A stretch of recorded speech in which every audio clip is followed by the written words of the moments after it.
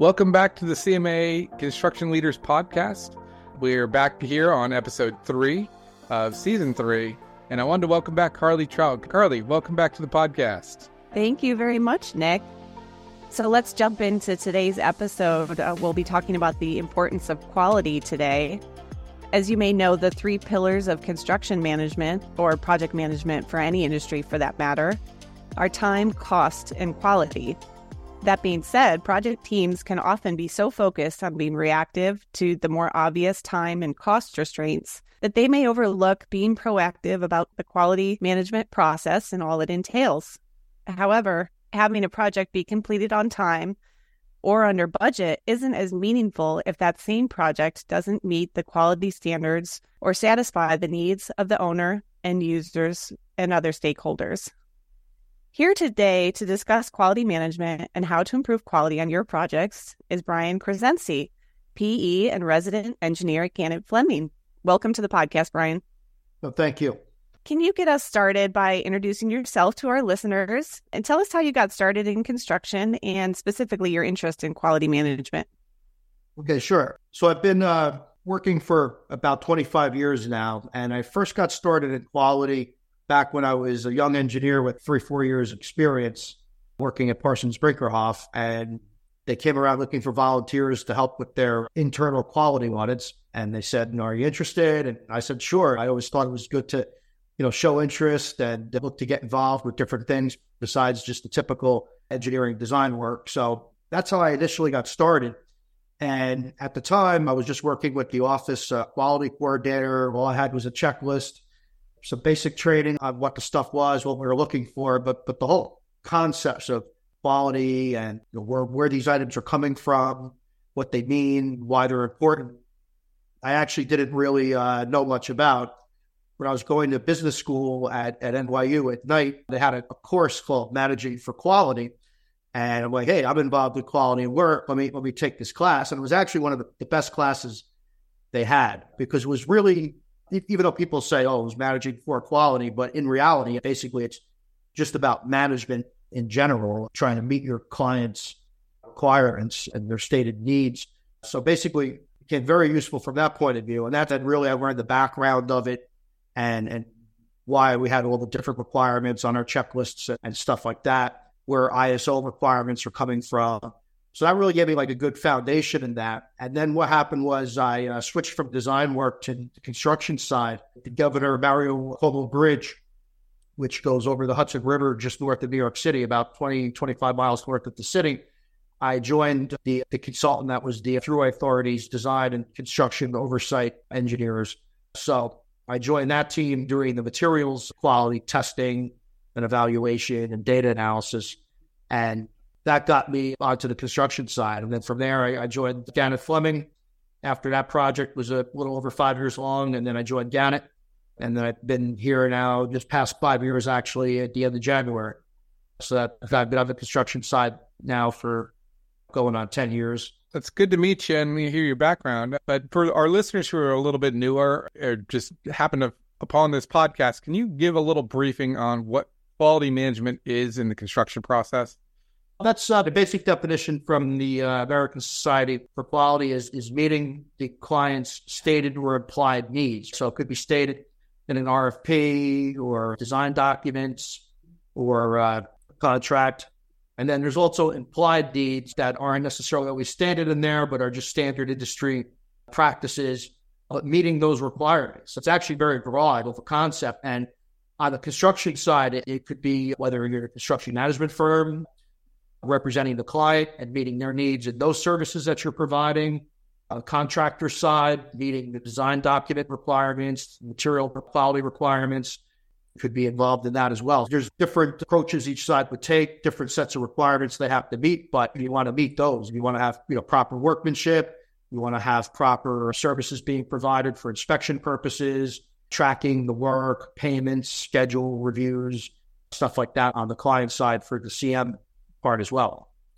So when we hear about quality, we, of course, hear QA and also QC. Can you differentiate those two for us? And what's your definition of those? And what is the CM's role? What might it look like for each of those? Sure. So for Everyone actually has QA and QC. I know a lot of times you'll hear the CM is the QA and the contractor has QC. And to a certain respect, that's true. But both sides actually have QA and QC. So QC is the part of quality management focused on meeting the client's needs. And then the QA part of it is the part focused on getting the confidence that those needs are being met, right? On the CM side, all your daily things and processes that you have laid out would be your QC level stuff. So whether it's scheduling inspectors, doing schedule reviews, tracking payment quantities, reviewing daily inspection reports, having inspectors write those reports, all those typical activities are going to be set up. That's under QC level.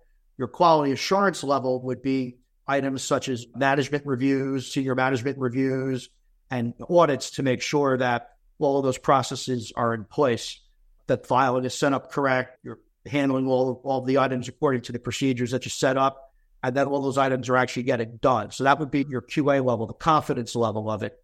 On the contractor side, similar situation. They'll have QC on their materials, their material meeting the specifications for that. They'll have even their own quality assurance, doing testing on some of the stuff being supplied by their suppliers and their own management reviews. So everybody has QA and QC, even though they try to separate what side of the aisle you're on. It's really not the case. Both people have those. Sounds like communication is pretty key in this. How do you ensure that effective communication among all the team members is there to maintain quality and standards? The communication is very important with our inspectors out in different areas of the field, that we can stay in touch with them and see what's going on. We have a WhatsApp chat that we set up that everybody's a part of. And throughout the day, we will post the schedule for the next day on that. The inspectors will check in so we know they're on site, because not all of them come to the trailer in the morning first thing. They could just go directly to the site, so we know they're on site for safety purposes. And then throughout the day, they'll post pictures and some descriptions of what's going on, so we can see the routine work. If we see something that looks like we may need some further confirmation, or something needs to be addressed, maybe there's a small problem brewing, we ask them to look into that. We also use that to disseminate information, and they can also ask questions in. For example, our client now likes us to have these storm checklists that they're supposed to be a forecast for inclement weather. So we ask them, we put the word out when a storm checklist is required to our inspectors, and to make sure the sites are secured against high winds or heavy rains.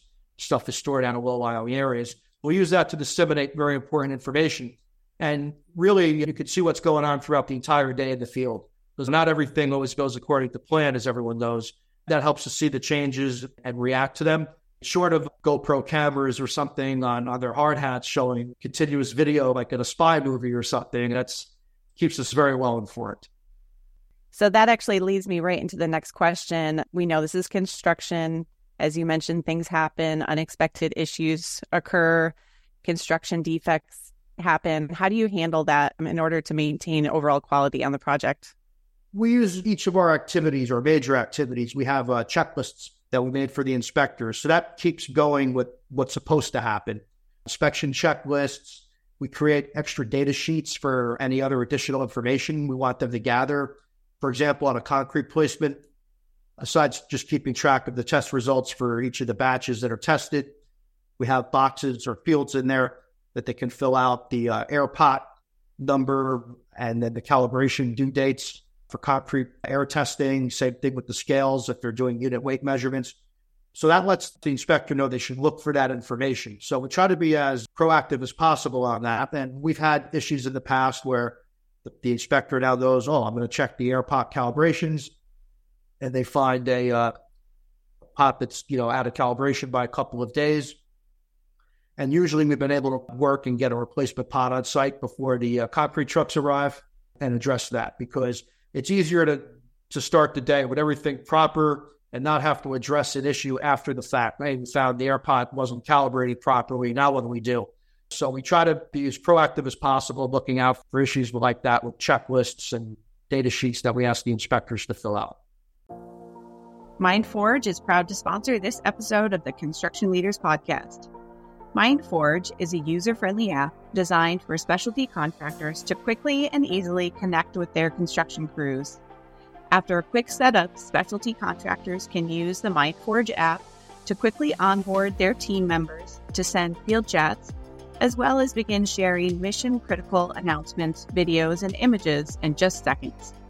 As a result, teams save valuable resources, manage work quality that much more closely, and ensure a safer environment for all. Visit www.mindforge.live to learn more. Ryan, talk to me about the quality assurance process and how you engage the entire project team and create a culture of continuous improvement. We do a lot of communication in the field. We have staff meetings on a weekly basis, what's going on, what we expect of everyone. Issues come up where we talk to the inspectors on how to address that. And we also, when people say, maybe it's better if we do this instead, I'm always open to suggestions, because the amount of things we have to remember and address on a daily basis is tremendous. So if people come up with something that makes your life easier, we're all for that. Try to be very approachable. I know a lot of places people are afraid to talk to some of the managers, the pens. We try to be very approachable, especially with any junior staff, to make sure that communication is going. That's really the key thing, is that you want to foster that the people feel they can bring items up to your attention. That's really the most important thing, that an inspector in the field takes that first step to bring that up. And you want to make sure people totally feel welcome doing it. Yeah, I think that leads to the fact that quality management happens at an organizational level as well, not just a project management level.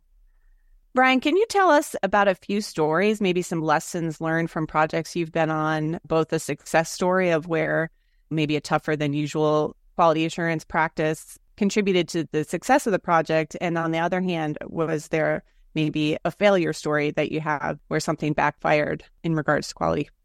Sure. When I was working on the Governor Mario Cuomo Bridge early on, so this is the fall of 2013, we got together, myself from the owner's side, and then the quality assurance and the quality control groups that the contractor had hired. And this was very successful. We all got together. We developed a joint concrete testing plan that everybody was going to follow. The owner's side, QA, the QC groups, that everyone was going to follow. We standardized our forms. We had color-coded cylinders that we had everybody use, so there wasn't any confusion with that in the field. We worked very closely with the company that was managing the web-based database that all this testing information was put into, so we could make some of those screens mimic some of our forms, so it's very easy to enter the data and how we were handling our sample naming convention, working with them. So we set that all up in advance, and we really tried to work through almost all the items that we could possibly think of. And the great thing about it was that everybody was fully on board with doing this. We weren't dragging anyone against their will, or no one had the attitude, I've been doing this for 30 years, so I don't need to listen to anything you're saying, or I'm just going to use my own company's procedure we always use, and that's it. So everybody was really involved, and it really worked great, because we actually avoided a lot of problems. And here and there, we had to make some tweaks along the way and address some issues that came up, because obviously you can't predict everything. But by and large, each day the work became very routine for us, and our plan worked really well. So I think that was very successful of people, despite being on different sides, the owner or the contractor side, working together really made a difference. Everyone knew what they had to do, what the other labs were going to do. There was really not a lot of questions. We didn't want to have constant phone calls from the field. What do I do now? What do I do now? This happened. Everybody knew how to handle things. So that worked very well. I think on the failure side, I've worked with projects where we had some tracking logs and things that we set up that got too complicated. So that's very important. You don't want to make things more complicated than they need to be, because it's very easy to mess up updating logs. We had this one log when a new fan motor was delivered or installed on this project. We were replacing fan motors in a ventilation building for a tunnel.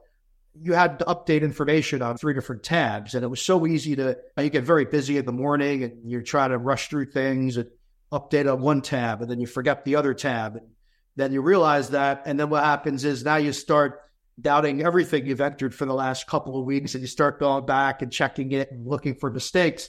And then you just start really wasting your time with that. When you want to set up tracking logs, things like that, you have to make sure that they're easy to update, that you'll remember to update them and be readily usable. I think that one got very complicated and in the end wasn't very helpful, because you want to use logs like that for payments or schedule reviews. And you have to just be able to trust that information, because if you're constantly going back doubting it, then you can't use it for its intended purpose. It's just a total waste of your time. I want to dive a little bit more into something you talked about, and it triggered when you said dragging people down. So what do you do when you have somebody who's bringing like the whole team down, and how do you get them back on track? We've handled this two different ways. We've initially approached the person totally off on the side, outside the trailer, in the construction yard, where nobody's going to hear you talk, and then we just go over it, talk through the issues. We've also had part of our staff meetings. Maybe they're doing something, not taking the types of photos you need or different things, or going up in the lifts or whatever it happens to be to see stuff up close. So what we've done is then we brought that up in a general sense, not singling people out, but that here's what we require of everyone involved to help just reinforce that. And then sometimes people come around and, oh yeah, sure, I didn't understand. Not every inspector you could assume is just going to know right off the bat exactly what we want them to do. Obviously, communicating that to them is very important. And we try to do this, obviously, before there's any issues at the beginning of when they come on the job, making it clear what's expected. And then they know, obviously. But if they're not following up to expectations, we've done side meetings, general group meetings. Unfortunately, sometimes we've had to change people out. Not everyone is suited for a particular project. That doesn't necessarily mean they're a bad inspector. Some environments people are in, whether it's working at height, working over water, maybe they're not comfortable. Maybe they don't know how to swim, or they're afraid of heights. And then telling someone to go up in a lift 150 feet in the air if they're afraid of heights is not going to be good. And then obviously those type of fears, and then they're afraid they can't do their job, that they don't really want to say something to you. It starts detracting from their performance, which then is obviously not good for the group. Getting the right people in the right positions is very important. And obviously that's pretty much true of every job and every industry out there, which is always the continuing challenge. But that's very important, because you can have the wrong situations like that. It does pull the whole team down, especially if you have to have people try to fill in for someone else and stuff like that. That does create a lot of issues sometimes with scheduling. Yeah, that makes total sense. Brian, going back to your definition of quality management, you talked about meeting the client's needs. How important is getting client feedback along the way during the construction process, and how do you incorporate that feedback into the quality assurance process? It's very important. Sometimes clients don't want to provide formal feedback. You send them a questionnaire, a survey, quality survey, and our company sends those out a lot. They might not respond. Or sometimes the clients send official feedback, maybe on a yearly basis or something, and they don't want to write anything that sounds too bad or something in there. It depends on the client. But you do pick up a lot of times just on phone discussions or things, or maybe you send an email and the phone rings, hey, you maybe could have done this different or that. And I've had that happen. It's very important to pay attention to those things. And I've even noticed sometimes if something sounds a little nitpicky, if you really look at it, maybe take a step back for a few minutes and then take a look at it. Many times there's items that can actually just help you be that much better. I've had some comments. So we don't want you to just forward emails around. We don't pay you to do that. We want you to write a clean email back to the contractor with our information, or vice versa. And at first you think, all right, this is just a nitpicky email. But then you're like, actually, comment like that helps you be much more polished. I know it's so easy for people to forward emails around in a rush these days, but it just looks that much better. And the key things is when the client does give me some feedback is don't make that mistake again. And usually it goes very well. So we fold those type of comments into our plans of what we're doing, or maybe modify our procedures a bit to take those into account. That's really the key things, is to incorporate it and not create the same problem again. And then in the client's mind, they're not telling you the same thing. I always tell you this. I always tell you this. And that's how they get upset. If it's a one-off and then solved, usually you're fine. So we have time for one last question, and it's something we like to do with all of our guests in some way or shape or form. And I'm going to coin a new acronym here for us, Carly, and that's we're going to call the Construction Leaders Podcast the CLP. So here on the CLP, we like to ask you to break out your crystal ball and talk to us about two things. One, where do you see quality management trending in the next few years? Meaning, is there any drastic changes, particularly when it comes to leading teams with all the things you talk about with the health and mental health and things like that coming down the line and stuff you mentioned earlier? But the second thing I want you to do is think back to your 10 years ago when you first started in the construction side of things. What advice would you give yourself from 10 years ago that's now? Okay, as far as where I see quality going, and this is a big topic these days with the use of AI. And if you think about that, any other kind of software that we used to have in our quality systems, we're using a design software. It had to be validated that it's getting you the correct answers, how it's working. The same situation with AI, right? That if you're having it do certain things for you, that you have to be able to validate the results that it's giving you and that you're getting correct things, right? Because you don't want to make decisions on incorrect information or whatever you're having the AI system do. So that'll be very important, folding that into quality, because it could be very useful, but then you misuse the tool.